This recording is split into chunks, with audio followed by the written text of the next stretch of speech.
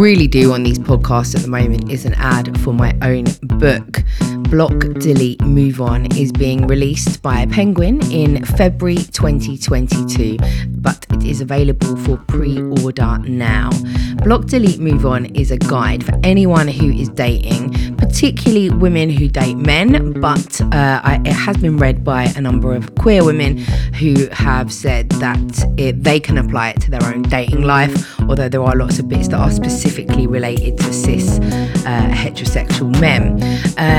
It is what I would have wanted to read before I jumped fanny first into the dating scene, onto dating apps, and then made a ton of mistakes, got really hurt, and I wish that I'd had somebody to tell me all of these things. It's not like other dating books that are like, this is how you get your man. It's a dating book that's like, okay, this is how we avoid the bad ones, and if you've got all of this armory in your toolkit, then you're much more likely to have better, safer dating experiences. If you want to pre-order, it doesn't cost anything to pre-order. They will ask for your card details, but they don't take the payment until February. It's available on Amazon, Waterstones, Blackwell's, I'm not sure where else actually, but if you go to my story highlights on my Instagram page, let me explain, there's a story highlight called The Book, and if you click there, there's lots more information about the book and links to swipe up and pre-order. Hello and welcome to the Let Me Explain podcast. I'm here with probably and this is not, anything about my previous podcast guests, but the person who I am most excited ever to have had on my podcast, author Laura Bates. And I'm a massive fangirl. If you follow me on Instagram, you'll have seen me recommending Men Who Hate Women about 50,000 times. And I hope you've all bought it because it's essential reading. And if you haven't, you must, as is her other books. I haven't actually, so I've read Everyday Sexism, which is amazing. Again, recommend it to everyone, especially men. I haven't read The Burning and Girl Up. So you started off in kind of young adult fiction? No, the other way around. Right. I started off with nonfiction and kind of adult nonfiction, and then started doing loads of work in schools with young people and realising just kind of what a mess they were in and how little there was in the way of sort of lifelines for them, and not wanting to go in for an hour and then just leave them in that mess. I kind of wanted a bit of a sort of tool belt or like a kind of life ring to throw them. So that's where Girl Up came from. It was a kind of survival guide for teenage girls. And then I started thinking about the fact that when I was a teenage girl, I wouldn't have been reading nonfiction at all, but I would have absorbed a lot from fiction. And so that's when I moved into kind of YA novels. So The Burning was the first of those novels that kind of deals with similar issues to my nonfiction work, but in fiction. And that's going to be followed this September by The Trial, which is the next one. Let's talk about The Trial, because I literally just saw you post it on Instagram, and it sounds fascinating. Can you explain what it's about? Well, it's quite a kind of exciting premise. It's a sort of desert island, group of teens stranded on a desert island story. But really, it's my attempt to answer a question I'm kind of fascinated by, which is what happens when a generation of girls grows up in a world where they learn that there is no justice for sexual violence. If you're looking at girls in the UK, we're living in a country where just 1.5% of the rape cases reported to the police results in a charge or summons. If you're living in the US, you're in a country where, 20 women can speak out with sexual harassment and abuse allegations, and the alleged perpetrator becomes president, where you can share your trauma and your pain at enormous personal cost and then watch the person that you were talking about be elected to the Supreme Court. Yeah. So what happens to that generation of young women, and what happens if they decide, how do we change things, and what happens if they decide to take things into their own hands? It's I will read it. I know it's aimed, it's young adult fiction, isn't it? But I'll definitely read it, and I think it is such an important conversation to have, and it's something that I feel really conflicted with, actually, because people often message me about sexual assault and rape and crimes that have been committed against them, and I'm always one to say, report it, you deserve justice, this shouldn't have happened to you, etc., etc. But I feel that I'm not doing my job properly if I don't also balance, urging people to report with the reality, which is that it's not going to be some easy ride where you're going to be believed necessarily. And even if you are believed, the re-victimization and almost the re-rape and re-assault of you at several points throughout the trial process, or even if you're lucky enough for it to get to trial, they may take your phone and examine, and sometimes leave victims phoneless for months and then lose their phones. You may have defense questioning you, why you were there, what you were doing, what you were wearing, who you've slept with in the past, the fact that you enjoy kinky, it's not going to be an easy ride.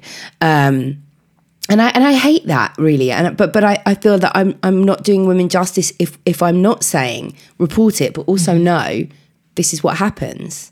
And in a way, then I feel like maybe I'm putting off people from reporting. Yeah, it's really difficult. What do we do? Well, I feel similarly conflicted. I think the answer is reform the criminal justice system, reform the police, tackle institutionalized racism and misogyny. And there has to be appetite for that from within the institution, which at the moment there really isn't. No. But, if the system is completely broken and failing women, then it just simply is no longer a solution at that point to say to women, why aren't you reporting this? Why are 80% of rape cases unreported? And it's just not good enough for Cressida Dick to come out and say you have the occasional bad apple when you've got 600 Met police officers who've been accused of sexual violence since 2012, and 4 police officers a week are being accused of domestic abuse. It's just not good enough in the same way that it's just not good enough to try and pretend that institutionalized racism doesn't exist within the police. The only way to make those systems fit for purpose for survivors to feel safe coming forward, I think, is to reform and to train and to take the time to do that training. And I think it's very easy to go, oh, well, that's just impossible. It's too big to imagine. But actually, I worked really closely on a project with the British Transport Police where they really did just that. They found out that lots of women were experiencing sexual offences on public transport, and they realised that 90% weren't reporting it, 95%. So they worked very closely with Everyday Sexism Project and with the End Violence Against Women Coalition and some other women's organisations.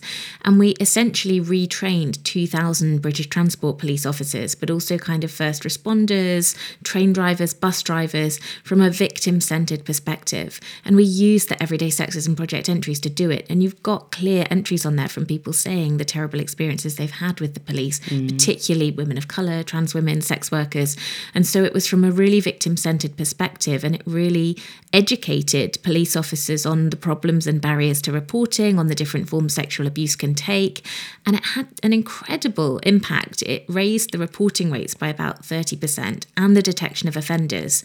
But the longest legacy, and for me the thing that's quite emotional about it, is that now if you run a search on the Everyday Sexism Project website, you can see, if you use the term police, stories of negative experiences going to the police about this stuff and being dismissed or disbelieved or ignored. And then other stories which are very different, where people are saying, I reported this to the British Transport Police and I was really shocked by how seriously they took it or how well they dealt with it.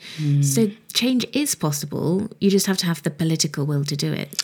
And why hasn't that been rolled out across the board? I mean, you've got the statistics to prove how successful that's been. Why is that not in the Met and other forces? That's a really good question. It was rolled out to a few other regional forces, and I've actually just been talking last week to a government minister about exactly that. There has been renewed interest in these issues in the wake of Sarah Everard's murder, which in itself, as we know, is problematic because there were so many other murders happening that hadn't sparked the same degree of attention.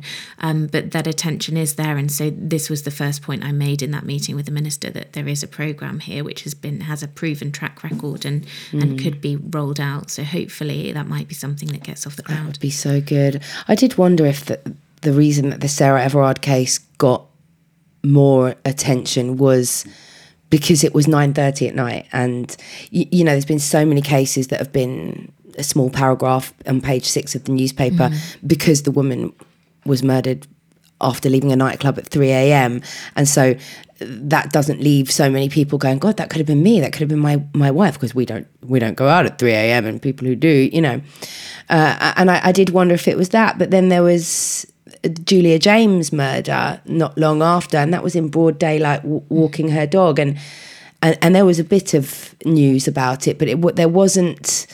I did kind of wonder, really, what was it about Sarah Everard? You know, because even before we knew it was a police officer, it was a huge reaction to it, and perhaps it was just timely or sparked something, didn't it? I think we still have a real problem with this idea of the perfect victim. Yeah. You know, the young, white, middle-class, photogenic person who attracts this sympathy. And in the wake of that horrendous murder, there were trending on Twitter, she was just walking home. And she did all the right things. And I understand where the sentiment behind that came from, but the implication is if she hadn't, she wouldn't have been worthy of this outpouring of grief. You know, a woman who is drunk at 2:00 in the morning in a dark alleyway in a short skirt, you know, well, she wasn't doing the right things. And the end point of that is so she might have known she was going to be raped. You know, she was asking for it. And it's really problematic. And you're right, I think the involvement of a police officer created a bigger outcry, but that can't be solely responsible for it because, you know, a year earlier, Bieber Henry and Nicole Smallman had been murdered, and police officers had taken photos next to their murdered bodies and shared them, and the same level of outrage simply hadn't emerged. So I do think we have a real problem with whose cases matter, whose death matters, you know, what justifies and what triggers a public response, and when we feel that someone is deserving of grief and sympathy. Yeah, it's sad, isn't it? There is, I mean, and it's like there are so many areas that need to be changed for all of this reform to happen, because it's not just the police that needs to be reformed, it's the media, it's, you know, the law, it's everything. Absolutely. You had the media platforming people on some of our biggest national radio shows to say that women are hysterical and that women were overreacting in the aftermath of the Sarah Everard death. You've got police officers violently dragging away women holding a peaceful vigil. The police put out a number of statements around that time saying, we just want women to find a safe way to do this safely. And you think, how dare you? How dare you say now that you want women to be safe when you're failing the one woman every 3 days who's murdered in the UK by a current or former partner? Yeah. The gall of that, I think, really struck a chord. And then the media, the way in which the media covers this stuff, you know, around the same time you had the Everyone's Invited story and these explosions of testimonies coming out of schools, and it was covered on the front pages as a sex scandal. That was the terminology they used. And politicians then coming forward saying, well, this is shocking. This is outrageous. What a shock. When just a few years ago, the government's own Women and Equality Select Committee carried out an extensive inquiry into sexual violence in schools, presented their findings to the government, clearly saying that this was rife and that girls were being abused. The government has known, we've all known for many years, that 1 in 3 teenage girls in the UK say they experience sexual assault at school. We've known for years now that in a 3-year period, 600 rapes were reported to police and 5,500 sexual offences as having occurred in UK schools, which is on average 1 rape per day of the school term. But if the media presents this kind of government response of what a shock at face value, then no one's held to account. So it's everything, you're right, it's every level of the process. So multifaceted. Do you think that Everyone's Invited got the reaction it did because it involved public schools? I think perhaps it was seen as a kind of juicy, scandalous story, but actually, as the people from that campaign have repeatedly tried to point out since, it is an absolutely endemic issue, and they've got thousands of stories from state schools as well. I think there's a risk in the media kind of suggesting that this is just a public school problem, when the reality is, you know, I go into about 2 schools a week all over the country, all different kinds of schools, single sex, mixed schools, state schools, private schools, rural schools, inner city schools, and there is no school where this isn't a massive problem. No, it's interesting. I was talking about this on a thread that I did where I used to teach sexual health and relationships education in schools many years ago for the NHS, and there was a definite kind of difference in the fee-paying schools. In the attitude of the boys. They were, I mean, you know, we got poor attitudes from boys and girls actually across the board. But it was the first time that I had really felt like the children were looking at me like I was completely below them. And it was a boys' school as well. And they were the attitudes were so gross about working class women, and they were saying stuff about, you know, they'd fuck a chav, but you'd have to worry about the smell, and, you know, all this stuff around, you know, going down to council estates because you can get a blowjob more easy, you know. And it was really shocking to me that the level of the misogyny and classism that was combined within these boys. And then also the knowledge that actually these boys are more likely than the boys in the state school next door to hold positions of power in society, because that's just how it works. And I just found it terrifying.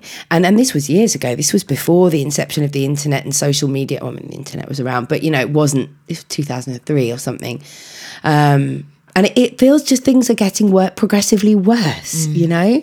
And you talk a lot about that in Men Who Hate Women, about, you know, how these ideologies, which actually should be considered extremist terrorism, are just being allowed to fester and grow and spill out. And what can we do? Well, I think noting it, naming it, recognising it is the biggest first step, because you're right. I mean, these ideologies are being very specifically and very cleverly targeted at boys. Boys are being groomed and radicalised. We just don't use those terms to describe it as we would if it was another form of terrorism. What that means is that it isn't on anybody's radar. It's not on the radar of teachers or schools. It's not particularly on the radar of even programmes like Prevent, which are specifically designed to be training people to tackle this. It's not on the radar of our government counter-terror organisations. It's not on the radar of parents. So it's able to have this hugely powerful and detrimental impact on boys and boys' attitudes because it's happening so covertly. So I think getting people to recognise it and see it is the first step. And that's very much why I wrote Men Who Hate Women, because it was so huge and yet so unknown. And then the next step is treating it with parity to those other crimes. You know, if men are massacring people around the world because of the fact that they are women and they despise and hate women and think all women should be murdered or kept as sexual slaves, and they are open that they have massacred women in the name of that ideology in order to create terror amongst women, there's no box that doesn't tick on the international definition for terrorism. And this is something that's happened again and again. You know, it's not just Elliot Rodger, who's obviously the most kind of famous example, his Santa Barbara massacre, but also Alec Manassian, the Toronto van attacker, and lesser known experiences like a boy in Toronto who massacred a woman with a machete, another man in Canada around a year ago who attacked a woman and her toddler daughter with knives in a supermarket parking lot, a teenager here in the UK who went on an attempted murder spree, Ben Moynihan, and stabbed 3 women in the space of a couple of months, sending notes to police saying, "I despise women, I want to gouge their eyes out." You know, this is something that has happened in the last 10 years. Over 100 people have been murdered or seriously injured explicitly in the name of these ideologies. And yet the vast majority of people have never even heard of them. They don't know that the problem even exists. And misogyny is not even a hate crime. Exactly. At present. Although I think that they're trying to change that. But so for people who haven't read Men Who Hate Women, you probably don't know that, you know, it sounds almost like, oh, you know, these are a few nutters, as people might say. These are boys who are unwell, which is always what we say about these white boys who do crazy things, you know, they're mentally ill. And I'm sure there is an element of mental ill health somewhere to be able to do that. But it's not just a lone nutcase. There's actually, they are being bolstered and supported by thousands of people on these incel forums who then see these boys as gods for carrying out rapes, assaults, murders, and absolutely idolise them. And then the other sort of sad boys on these forums then aspire, you know, they feel, no, you know, there's probably a bit of covert narcissism in there. They feel that the world owes them something and they're not getting the praise that they deserve. And then actually that looks like, well, everybody remembers Elliot Rodger's name. Maybe I can get my infamy from carrying out something like this. So it's kind of a vicious circle. So it's I mean, I read the book and I was just like, oh, how do I raise a son to not just slowly slip into this? Because I think it can easily happen, especially when it's masked as memes and jokes, and that's the kind of route in.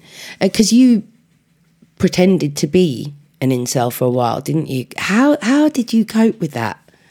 Well, I felt like I really wanted to portray exactly what you've just described. I didn't want to just present the kind of dark forum side of things, because I know how easily people can go, oh, but that's a tiny group of losers on the internet that would never reach my child because they'd never go looking for it. I wanted to show the pathway and how slippery that slope is for a kind of quote unquote normal young guy to slip down. So I created this persona of Alex, this young guy on the internet, to show how easily it can start with the jokes and the memes. And it's very deliberate. It's no mistake. These men actually talk amongst themselves quite openly about targeting boys of 11, and they describe the use of these memes and jokes and kind of cultural touch points as adding cherry flavour to children's medicine. They know exactly what they're doing, and it might start with a meme on a kind of social media site, and then it might lead to perhaps a forum where people are sharing slightly more extreme and edgy humour, and then perhaps there's a gaming site where there's a kind of strategy chat room and things start to escalate from there, or there's a bodybuilding forum that you've signed up to because you feel a bit insecure and pressured about projecting a certain kind of masculinity. And of course, that creates a target of sitting ducks, really. It creates a kind of self-selecting community of boys already very vulnerable to these kinds of messages. And it just very, very gradually slides from memes and jokes and banter and ironic humour into unironic, not joke statements. But it would be very difficult to put your finger on where it stops being funny anymore. And that means that boys are being pulled into this ideology without necessarily even knowing it. They might never have visited an incel forum. They might not be a member of a men's rights group, but it doesn't mean that they're not immersed in those ideologies sort of upstream through the way in which it's disseminated through social media. I guess the brainwashing can all sort of start to make sense, you know, as you move through life and perhaps get rejected by a girl in favour for a boy who you know is not really into her and just wants to have sex with her. And so you start going, oh yeah, they're right, you know, women are bitches, women do just want the big muscular guy or whatever. And yeah, so I guess as wild as it seems to us, if you're just getting that drip effect and then you're seeing things within your life that go, oh, well, actually, yeah, that's right. How has this work that you do made you feel differently about men in general? Well, I'm very lucky to have wonderful men in my life. And I've always felt since the beginning, really, sort of mildly surprised at first and then really saddened by this attitude that you have to hate men, you know, to do the work that I'm doing. That in order to write a book about men who hate women, you have to hate men. Because the reality is kind of the opposite, you know, really what we're talking about is something that is desperately damaging and harmful to men and boys. It's a tragedy for young men that they are vulnerable to this particular form of abuse. And it is abuse. And these boys are being exploited and they are being groomed and radicalized. And they're very vulnerable and they're not experiencing support for their mental health elsewhere. They're not finding the answers to those kinds of questions about, you know, how do I talk to a girl elsewhere? They don't have spaces elsewhere in their lives where they're able to go to get that sense of camaraderie and belonging and being a kind of crusader, a brother in arms with a mission that these groups are providing for them, because youth centres and spaces where they could gather and experience that have been systematically slashed by government funding cuts. So actually it is kind of for the love of men in many ways doing this work, and it's very much an internet myth, you know, that you either care about women and girls and feminism, in which case you're throwing men under the bus and you hate them, or you recognise that men are the ones with the real problems and women are making a fuss about nothing. Because as soon as you look into any one of those arguments, which is held up on the internet as a kind of trump card against feminism, how can you bang on about claiming that women are victims of sexism when the male suicide rate is 3 times higher than it is for women, for example? Very recognisable online argument. As soon as you delve into that, you see that we're talking about exactly the same problem. We ought to be on the same side, because if you really care about male suicide, then what you care about, or should be caring about, is the enormous problem that men don't get support for mental health problems at anywhere near the rate that women do. That even by the time they reach university, male students are only about a third of those accessing counselling services.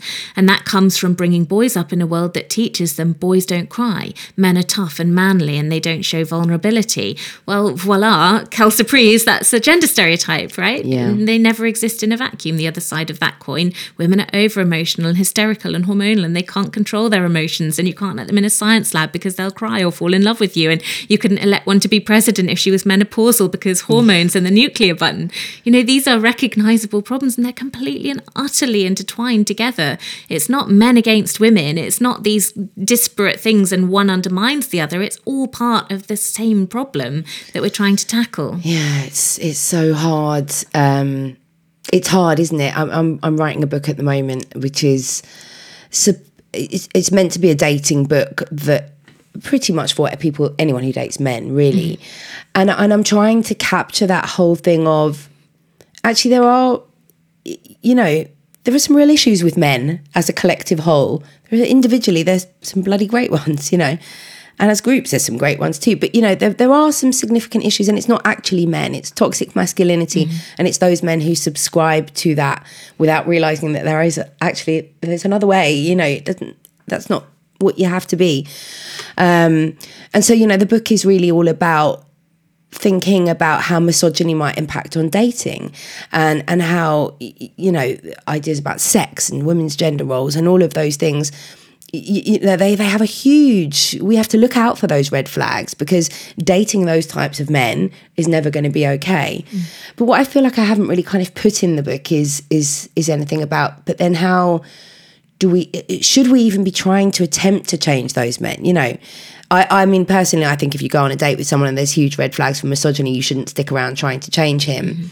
But I mean, this is one of the questions as well. If it's somebody who's kind of in your life and maybe you see potential in somebody, but there are these kind of few red flags, how do we get through to them to kind of go, this is in your best interests to let go of these ideals, I'm not sure how we do it. I think we have to start earlier with it. I think, adult women are not rehabilitation centres for damaged men, and too many of us are, I think. And I think it's really important that we are showing men the means to rehabilitate themselves, and that is something that men need to work on and men need to tackle. And I think that it's so much easier to tackle it before it happens. We know that it is just a million times easier and cheaper and more realistic to prevent someone from becoming radicalised in the first place, for example, than to de-radicalise them later. Yeah. And the same, I think, is true of all kinds of toxic masculinity and internalised misogyny, to whatever extent they show up.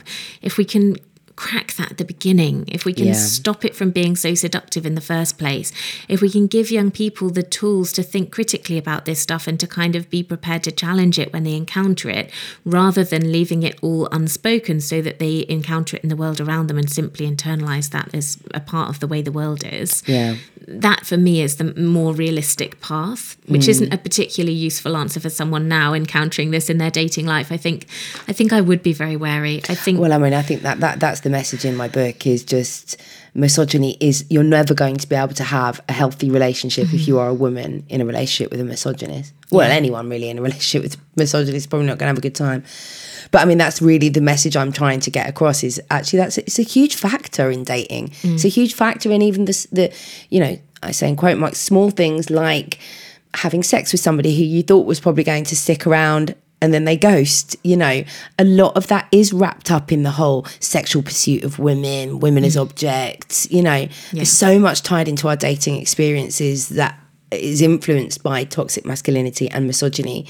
And I don't think that, like you say, it's not our responsibility to change them. It's actually our responsibility to spot them and avoid them in the first place. But I guess as I'm a mother of a son, and that's where my real responsibility lies, in breaking the narrative and battling against all the stuff that he sees. But how do you get through to men who are in denial about sexism and don't want to listen outside of the dating sphere? I guess, in the dating sphere, just tell them to fuck off. I don't want to have another date with you.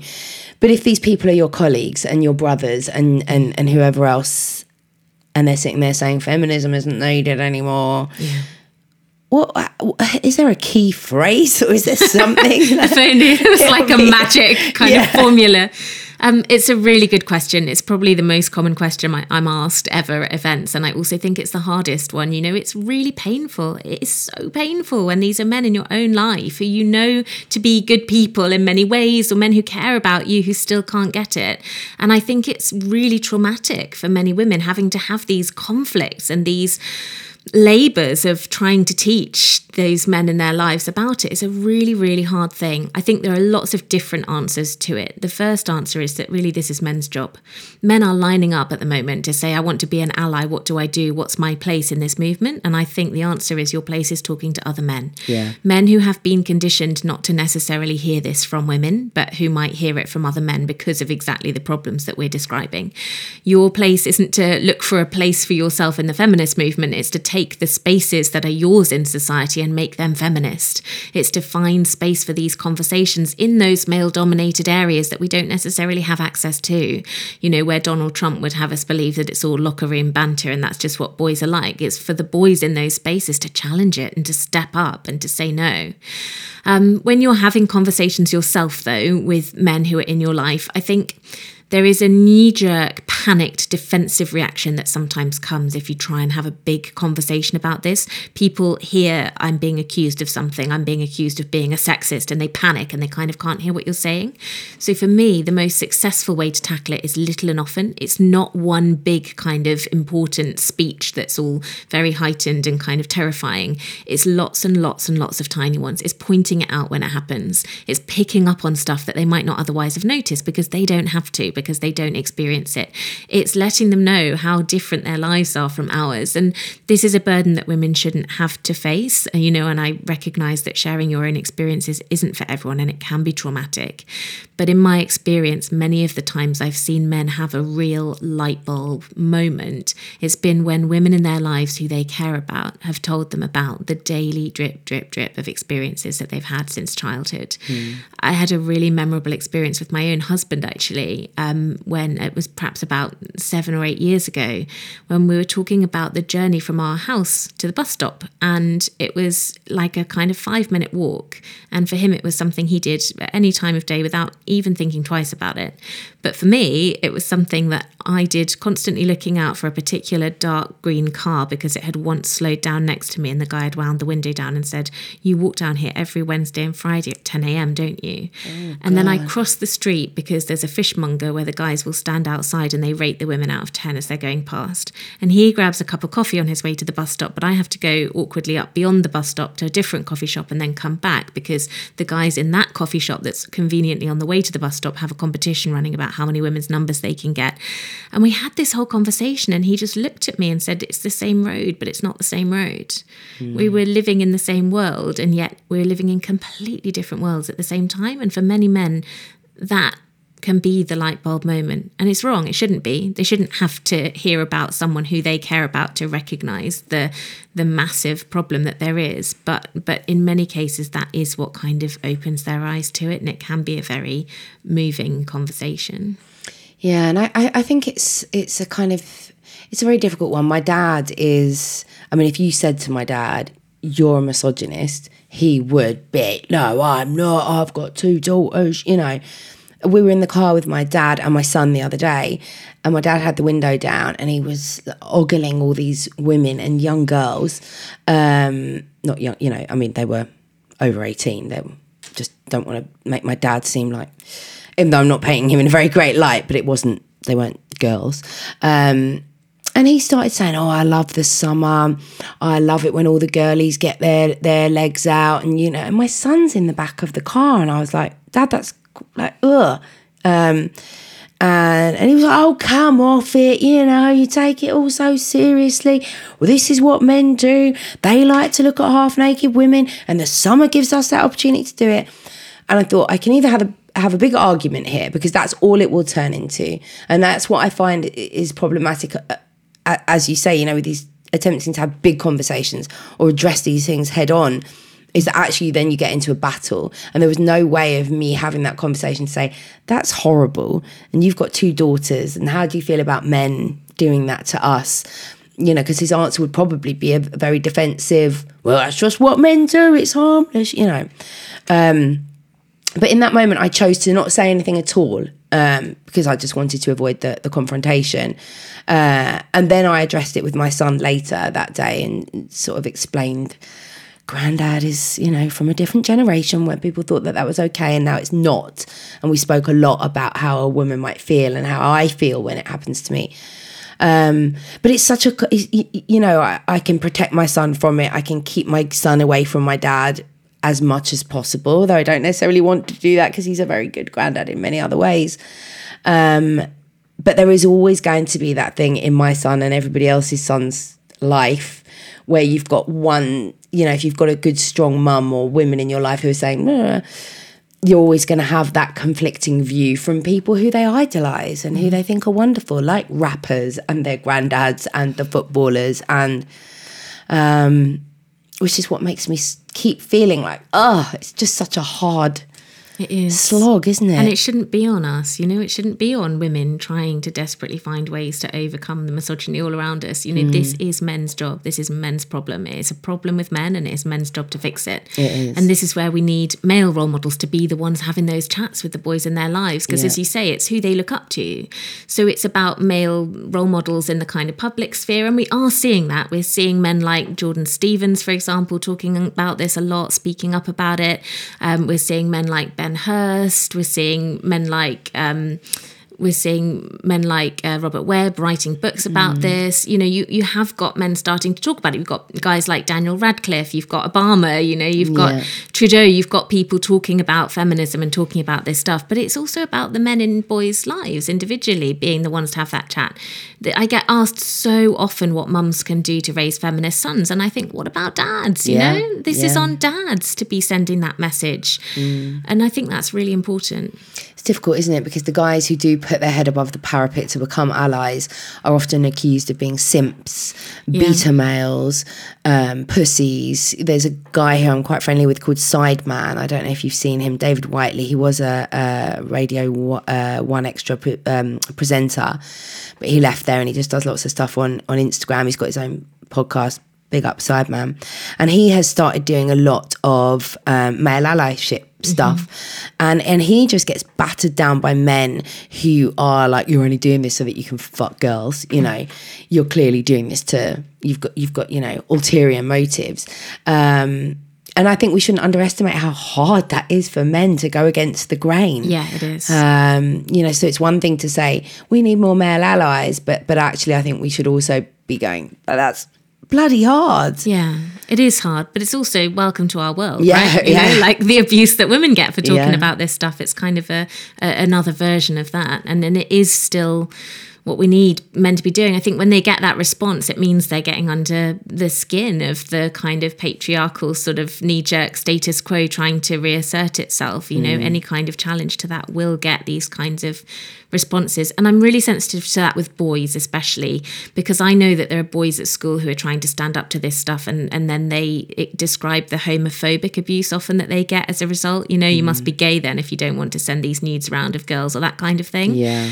You know, and the kind of the attacks that they get. So it is hard. And I talk to that with boys at school, you know, when we're asking boys to stand up to this, acknowledging that it isn't an easy thing to do. But that doesn't mean that it's not the right thing to do. And the more men who do it, the less extraordinary and the less worthy of comment and ridicule it will become, of course, and the easier and easier it will get.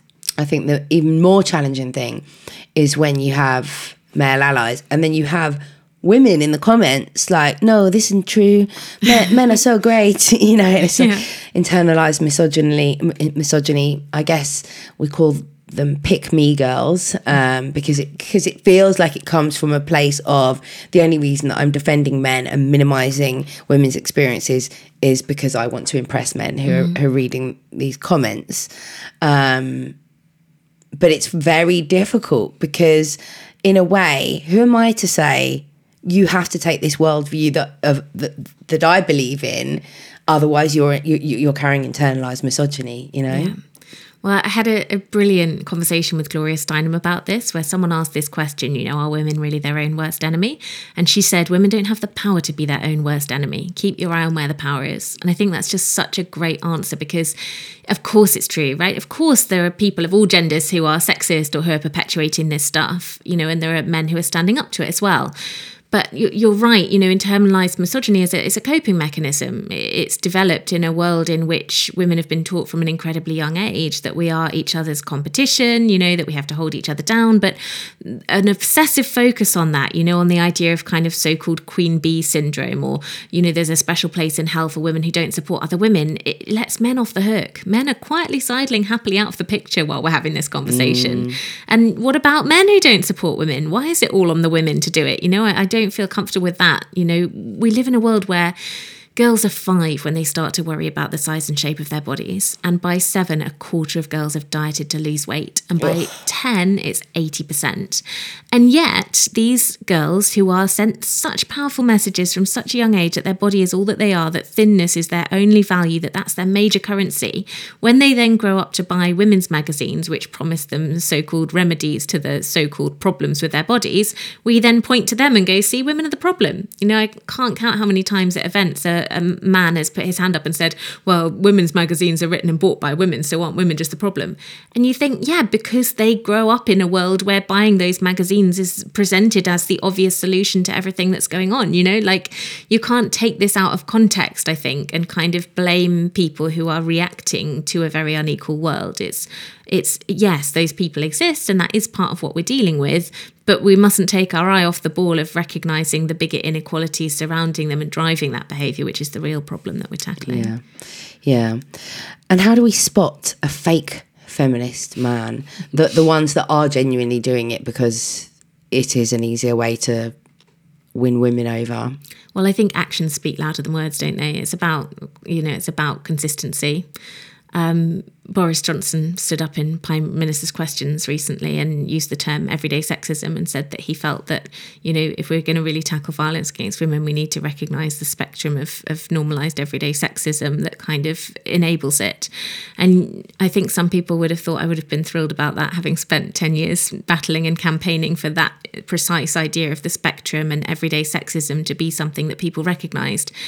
But here you have a Prime Minister who has advocated for patting women on the bottom and sending them on their way if they trouble you in the workplace, who has described Muslim women as looking like letterboxes and bank robbers, and described his delight at watching the glistening otters of the women's basketball, volleyball, whatever it was, players at the Olympics. This is a man who told people to vote Tory because it would make their wives' breasts grow bigger, and a man whose response to the epidemic of sexual violence and violence against women was some more CCTV cameras. This is not a man who is listening to women. This is not a man who put women in any proportionate way in the response teams to the COVID crisis, and we saw the impact of that in desperate ways.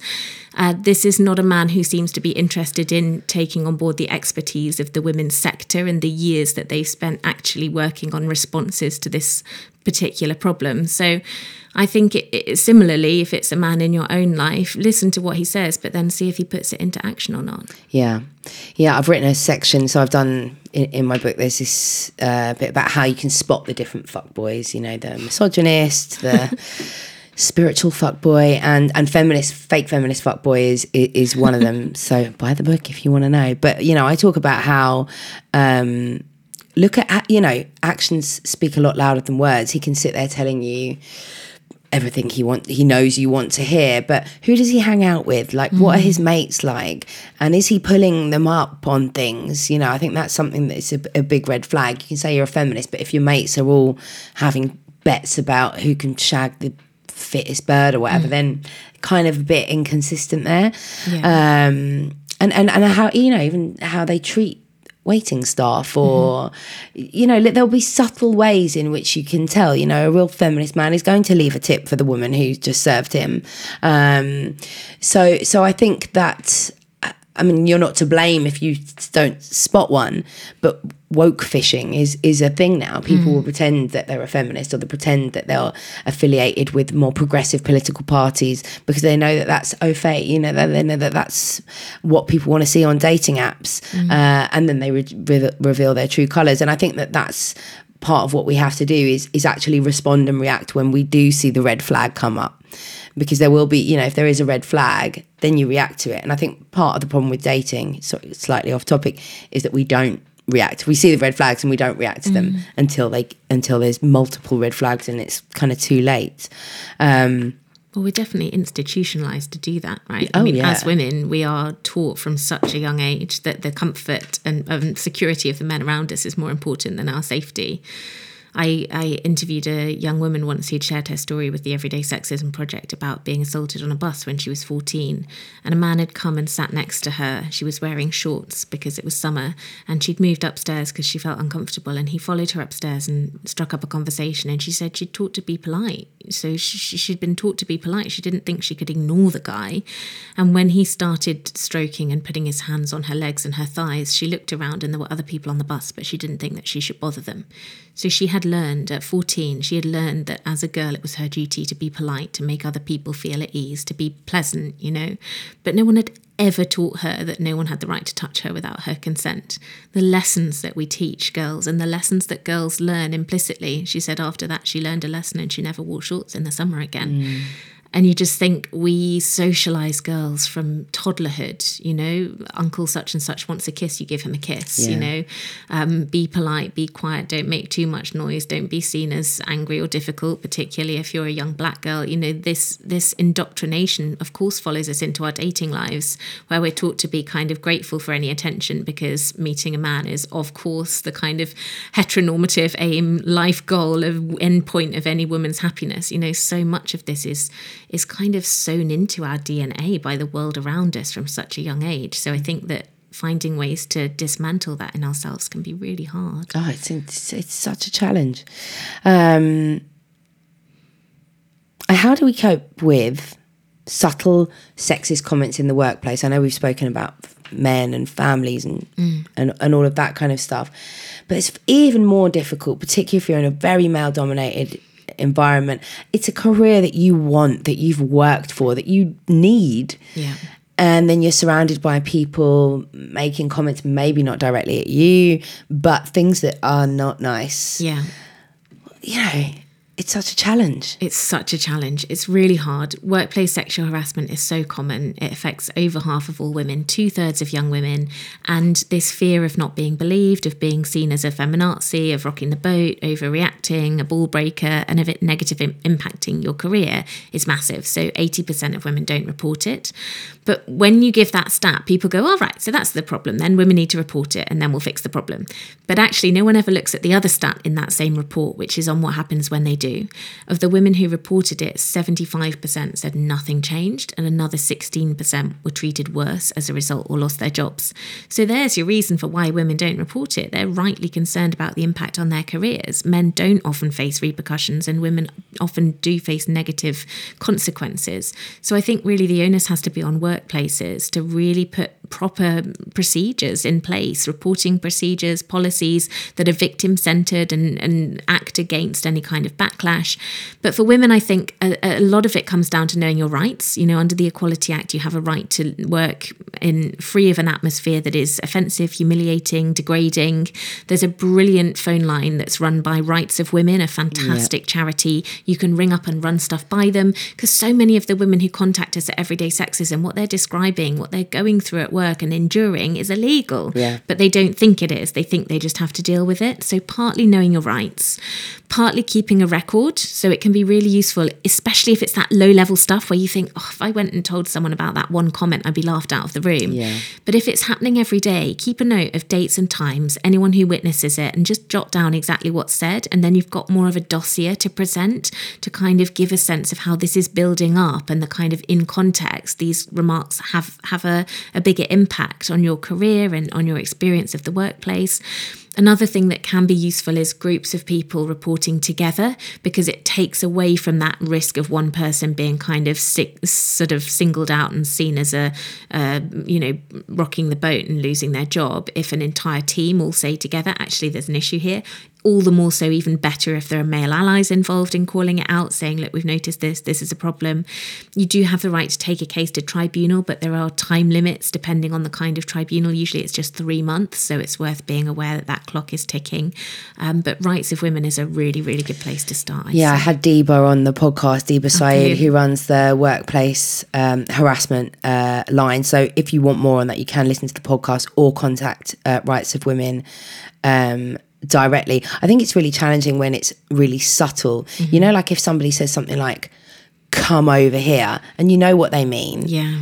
And you knew they meant C-U-M, not C-O-M-E. But if you report that, then people are going to go, what's wrong with saying come over here? You know, stuff like that. And I think it can become really difficult. But I think that is the most important thing, is getting that firm in your mind that actually it's not okay. And if you think it's not okay and it doesn't feel okay, then it's probably not. Yeah. And that there is support available out there. But also, you don't have to stay. You can become that champion who tries to change for, fight for a change in culture in the workplace. You can put yourself out there if that's what you want to do, but you don't have to do that. You know, you're not failing if you go, this isn't changing, I'm too afraid to do anything about it. Yeah. And we shouldn't be the ones that have to leave. But also, you shouldn't have to sit there and stay in some sense of kind of, you know, you don't have to feel like you have to be a fighter. It's not your responsibility to challenge all of this and change all of this. If it's harming you, taking yourself out of it is probably the more sensible thing. How do we shift the current negative perspective of feminism? Well, I think the first thing is to recognise where it comes from, because when people ask this question, what they're kind of implying is, often when I get this question from boys at school in particular, there's this implication of like feminists have messed this up, you know, like some feminists have just gone too far, and so it's got these negative connotations. And I think it's really important to say, yes, there are negative myths and misconceptions associated with feminism, but not because of feminists, not because there are loads of feminists out there doing stuff that's deserved it, because men have made up these myths about feminism and have spread them around. Like, you know, go all the way back to the kind of 60s and 70s, where the sort of myth of the bra burning feminists came from, which even now is a really persistent idea.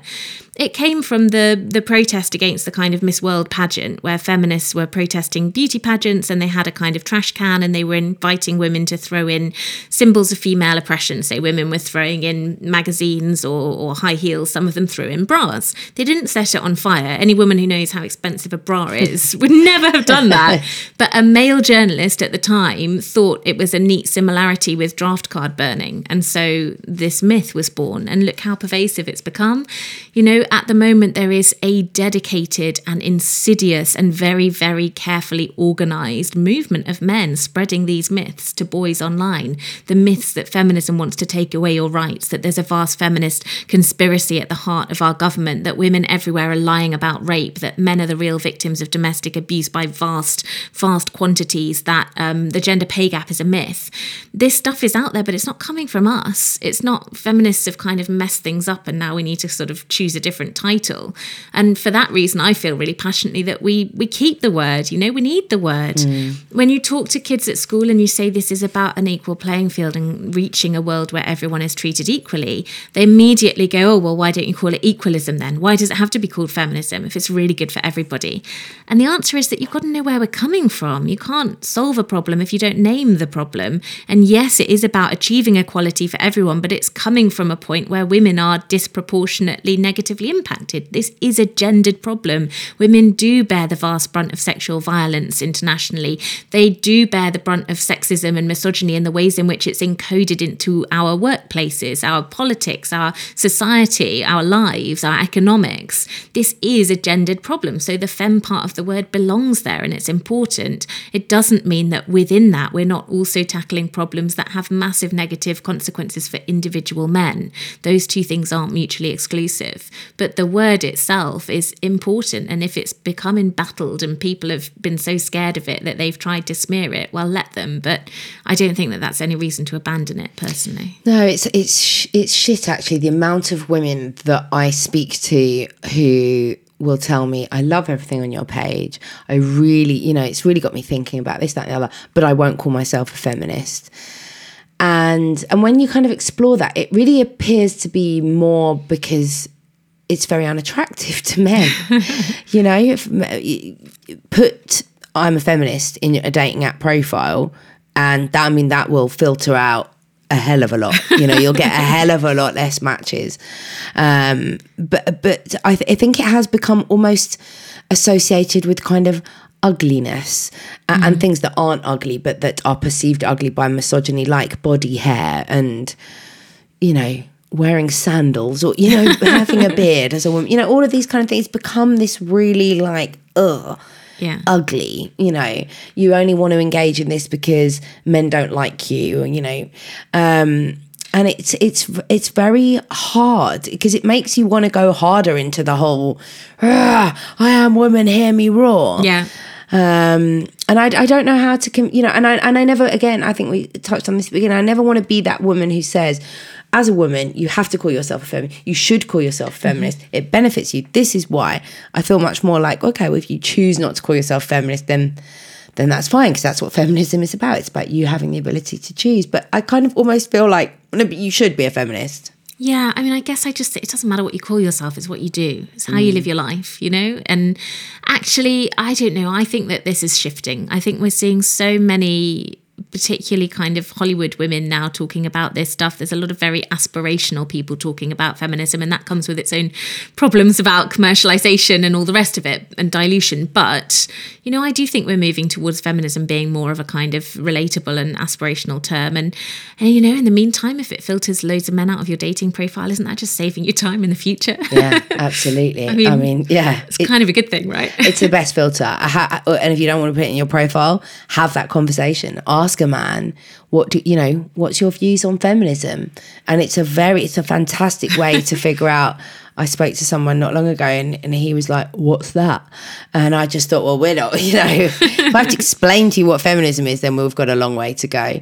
But a lot of them will be like, oh, yeah, I believe in equal rights for women, but I don't believe in feminism. Yeah.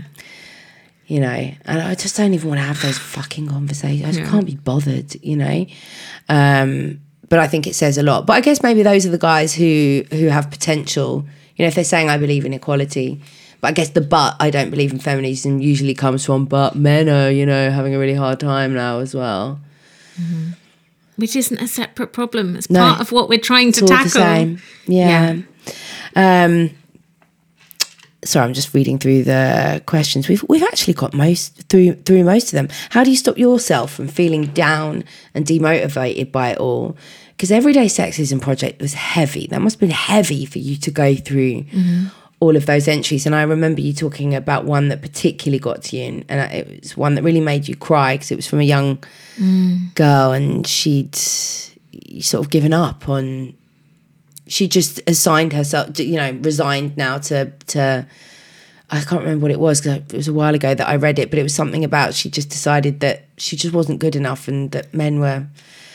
But that must have been incredibly difficult for you to just be in that headspace all the time. How do you deal with that? Yeah, I mean, it's still very much ongoing. We've got about 200,000 entries almost now. Wow. And so it's still, hundreds of stories coming in every day, every week.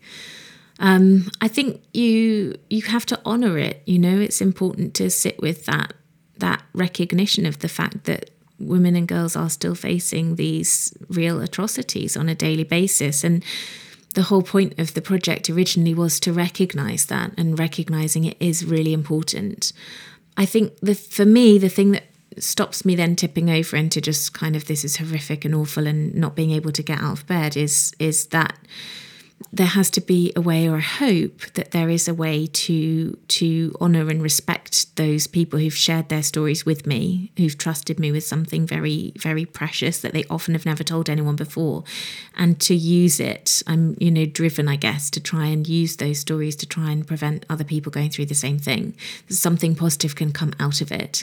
And you can see that in the work that we've done with the British Transport Police, or working with government ministers, or, the campaign to change the school curriculum so that there's now a compulsory element to teach about consent and healthy relationships, part of which came from showing government ministers the thousands of entries we'd had from schoolgirls about being abused in school.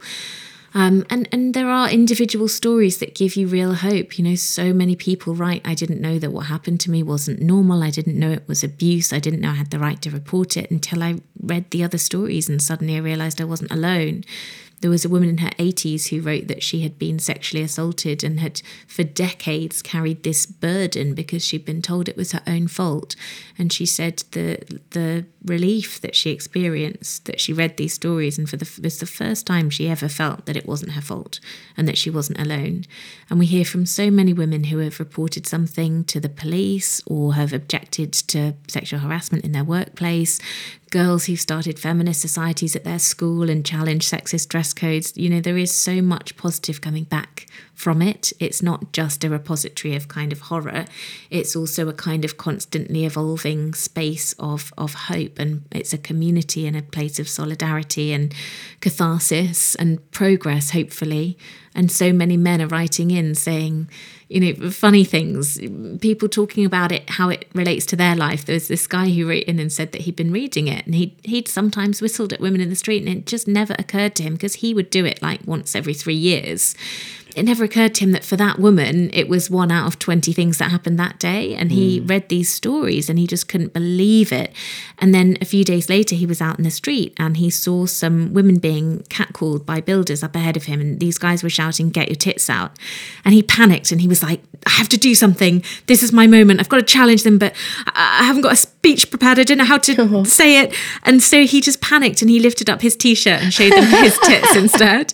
And it was great because it was his way of saying, I love this man. Like, if you wouldn't do it to me, don't do it to them. There's so many of stories like that, you know. There was a woman who was walking down the street and the guy was shouting abuse at her, but he was working up on a roof.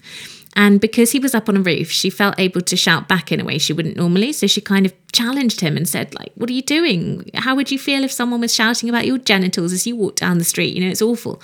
And he reacted really badly and started kind of shouting worse abuse at her. So she took down his ladder and just left him to think about it. That's brilliant. So, you know, these are tiny, tiny examples, but there are so many of those stories coming in, you know, people who are saying that it just was enough to let them think that they weren't alone and that they could do something about it. I think the sharing of stories is so important. I think we mustn't underestimate how valuable it is to just have such a massive range of people. And, you know, I have a love-hate relationship with social media and the internet because I think there's some really dangerous, dark elements that are actually making misogyny worse. Yeah. But then I think that it's given such an opportunity for women to have platforms and voices.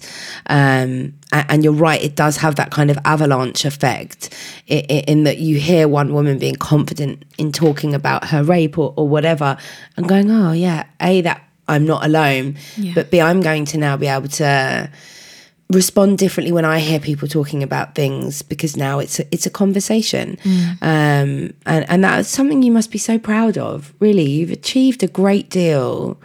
Do you feel proud of what you've done? I think, yes, when I stop to think about it, but you don't often because you're so focused on how far there is still to go. You know, there is still so much to do. So it's onwards. It's deflating, isn't it? I did a whole thread on catcalling recently, and it was like a kind of big long thread and sort of used some TikTok video examples. So I felt like it was really clear. It was off the back of this bloody Daily Mail article where they were discussing the fact that catcalling may now be outlawed, you know, become an actual crime. And then they got in two women, one who was, you know, saying absolutely catcalling should be a crime, and then of course another one who was like, oh, it's harmless fun, it helps me know that I've still got it, you know, typical classic Daily Mail bullshit. And I kind of, you know, went through and picked apart everything she'd said and kind of and then at the end of it, so many women were just like yes, and then at the end this man sends me a DM and he's trying to be, you know, he's not trying to be nasty, but he's just like, you know, I really want to know, as a good innocent bloke, how is, you know, if we outlaw this, how are genuine men ever going to be able to approach women again? And it's like, I love it when they say that because it proves how completely ridiculous the whole argument is, because you can't have it both ways. Those are always the same, like, not all men guys, right? Yeah. Like it's just a, you know, how can we do a compliment? It's the same. It's the not all men guys. But those two things are completely opposite. Like, either it's, oh, women are misinterpreting things, you know, he just meant it as a compliment. These poor bumbling men who are accidentally assaulting women left and right without meaning to, and it's not there, in which case it is all men. Or it's not all men, in which case you've got to acknowledge that most men are perfectly able to know the difference between striking up a conversation and harassing someone, between giving someone a compliment and making them feel terrified that you're going to follow them home. Yeah. You know, nobody thinks that you shout tits out of a moving car and a woman turns around and says, please marry me. Yeah. Everybody knows that there is a difference there, and it's so insulting, and so it's such a red herring argument, you know, this idea that there wouldn't be any courtship anymore and the human race would die out if men weren't allowed to harass women, like no babies would ever be born again. Like, harassment isn't sexy. Yeah. It's not turning women on. But it's such a common thing. On the Today programme, they said this. They said, is Me Too a witch hunt? And it's a risk that, like, no one in Parliament would ever be able to date again. And you just think, what planet are they on? Yeah, it's really scary, isn't it? But also so ill-informed. Because, I mean, like, people aren't even going to prison for the worst rapes and sexual assault. And suddenly men think they're all going to be carted off for whistling, you know, or saying hi to someone. You know, it's just like, get a fucking grip. But it and that is the problem. It's these kind of nice guys, these kind of guys who think they're being nice, like, you know, I'm totally on board. I'm not all men guy, but, you know, how is this going to impact on men? Oh, I don't care, actually. You know, let's focus on the issue. Somebody asked a specific dating question. Okay. Which actually I feel like we've sort of covered this, but I'm going to ask it anyway. She said, I'm dating a wonderful man.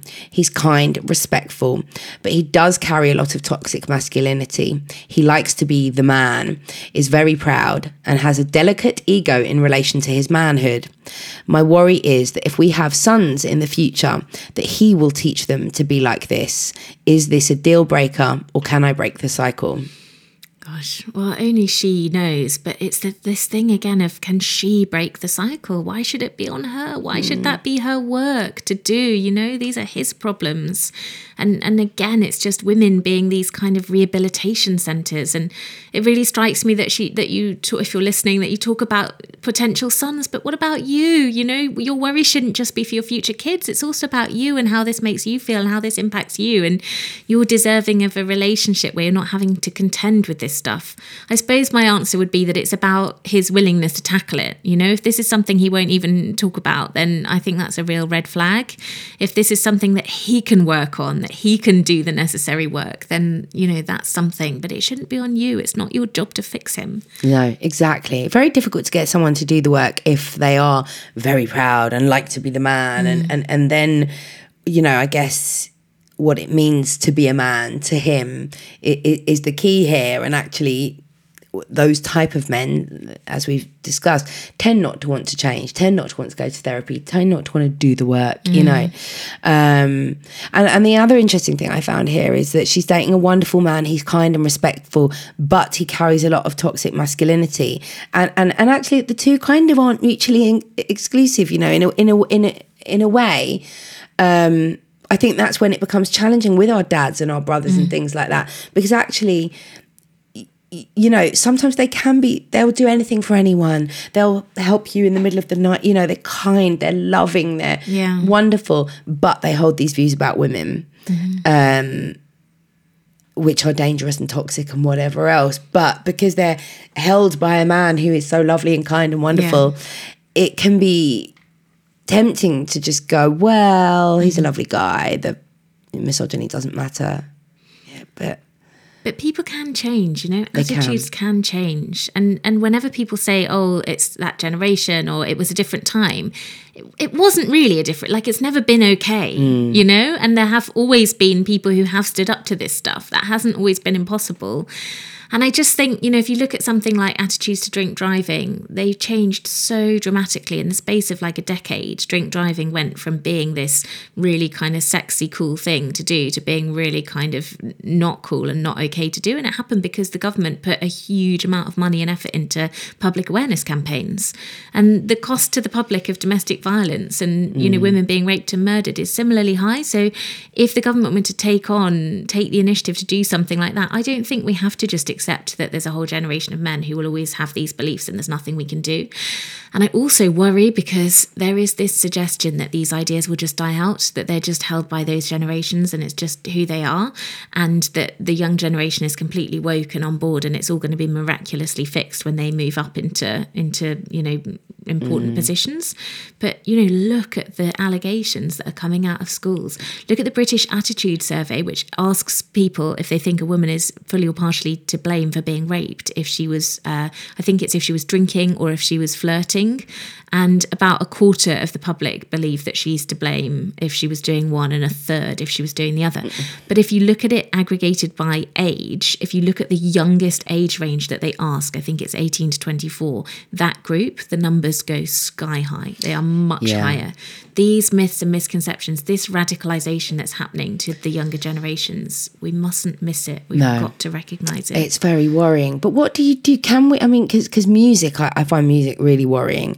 But, you know, I like grime, I like rap, I like hip hop, I like some drill music. I'm obviously not necessarily their intended market, but, you know, my son will soon be a teenager and soon will be their intended market. And, you know, I love a good beat, but then when I actually stop and listen to what they're saying about beating women and, you know, as in sexually, you know, the terminology for sex is beating or smashing or daggering or whatever. And it's all just very violent and very, you know, and then the men are fully dressed in the videos and the women are twerking about around them in very little. It's all hyper-sexualization, steeped in misogyny, and it shouldn't be legal, you know. But if I was to start a campaign, like, you know, get rid of this song by this young man because he talks about this or that, you know, people would just take the piss. Yeah. But I think that those things are really influential. Mm-hmm.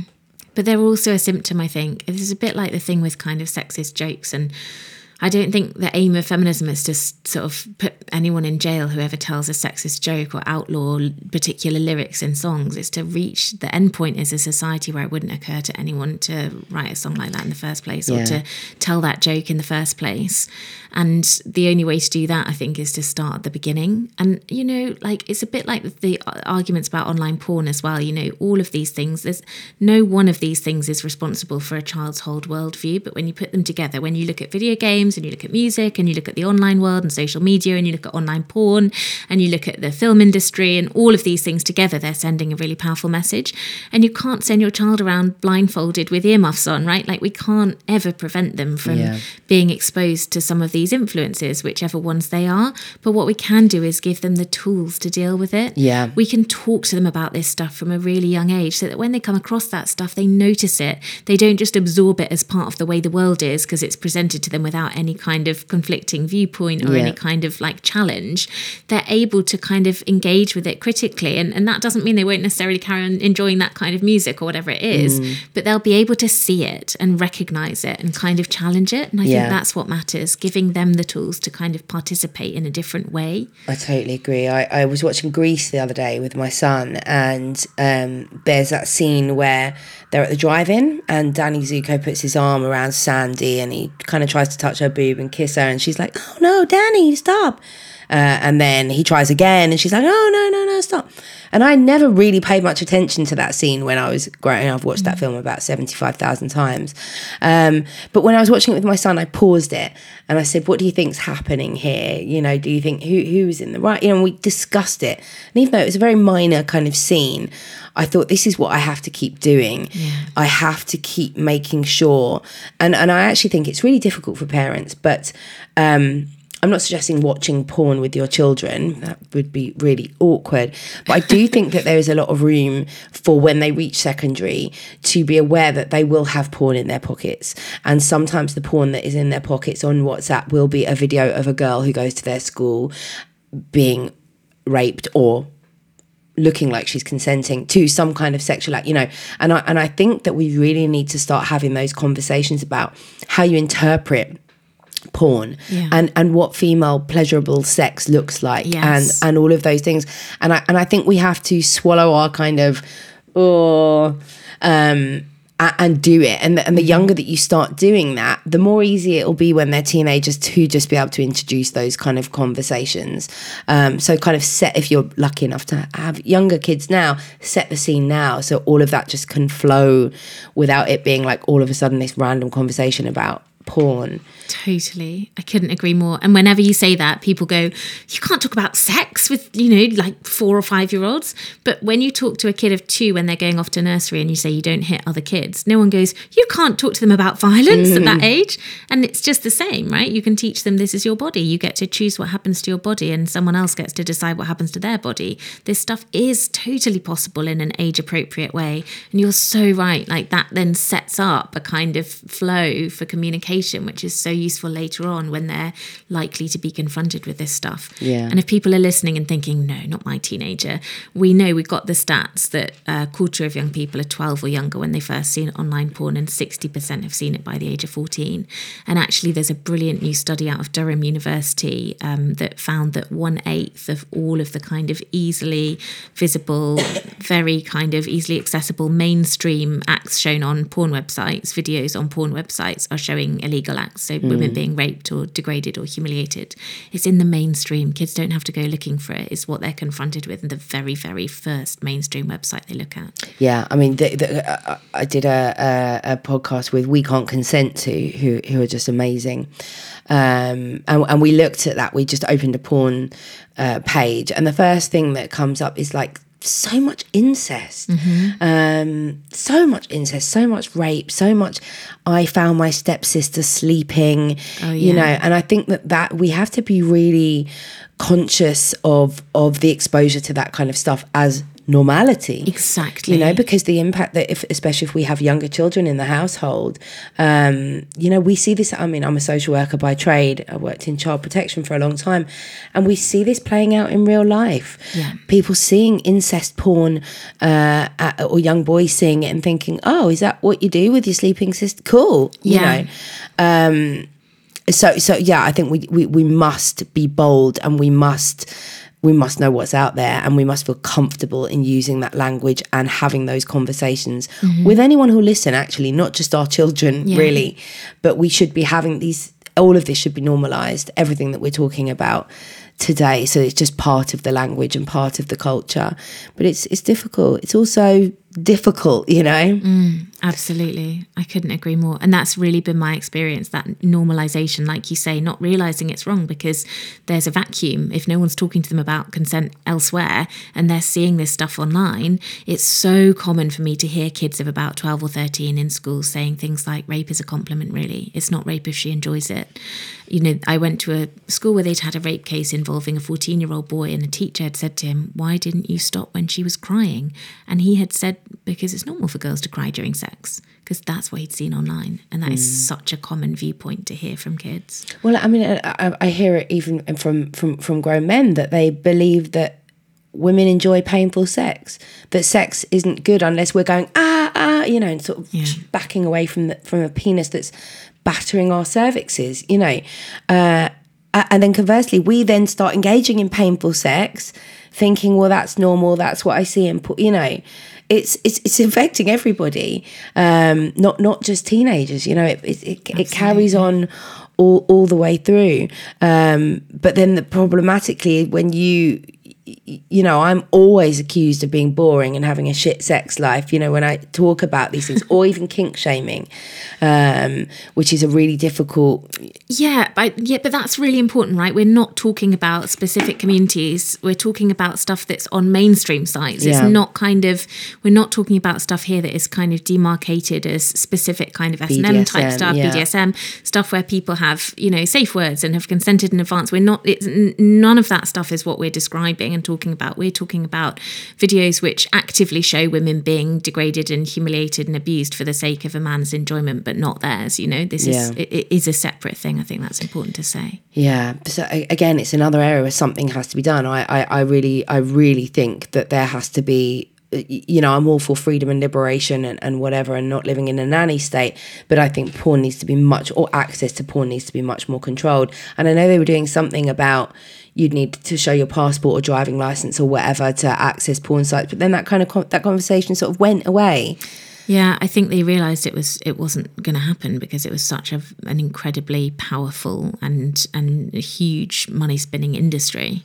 I think they realise when it comes to technology that whatever controls we as an adult generation are putting on young people are going to get around them. And I think for me, I'm not saying I don't think that it's a good idea, but realistically, pragmatically, I think the best thing we can do right now is to be taking action to talk to young people, to assume that they might come across this stuff and to really give them the tools to challenge it and to talk to them about healthy relationships and all the other stuff outside of it. So it's not the only input they're getting into what sex is and what they'll be expected to do.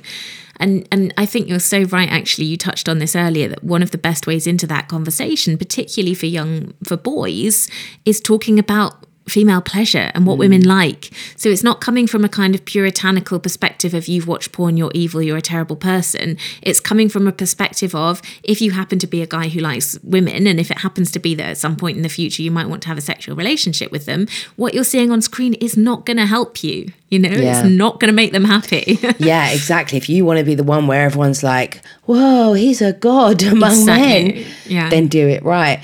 And I think there is something awkward. People often ask me, what should I, my daughter's going to school now. Should I teach her that she's young daughter's not going to secondary school, but should I teach her that she's got a vagina, or should I call it something else? And of course, I'm a great advocate for it always being vulva, vagina, the real names. Yeah. But also, I don't think there's anything wrong with teaching our sons about clitorises, and not making that this is a naughty conversation. Girls have clitorises. Yeah. That's how they receive pleasure. Talk really early about these things, normalize them. Definitely. Well, we've come to the end. We've answered everybody's questions. I want to make sure that everybody pre-orders your book. Your new one. Is it The Trial? It is called The Trial. Pre-orders are so important for authors. I didn't realise how vital they were before I started writing a book. So if you know that you love Laura's writing, if you don't know, then you need to start reading it. And especially if you've got young women in your life, what would you say is a good age range for the book? I'd say probably around 14 and up, but I'd always recommend that an adult give it a skim first and see what they think, because for some children it might be that much younger they're kind of ready for these themes, and for others it might be a bit older. Yeah. So if you've got teenage girls in your life, when's it out? September. Oh, nice. So pre-order it and have a look at the others. Everyday Sexism, Men Who Hate Women. I cannot recommend them enough. Some of the best books I've ever read. I've quoted you quite a few times in my book. I might need permission for that. I might need your permission for that, actually. Definitely have my permission. Thanks. I'll send this to legal.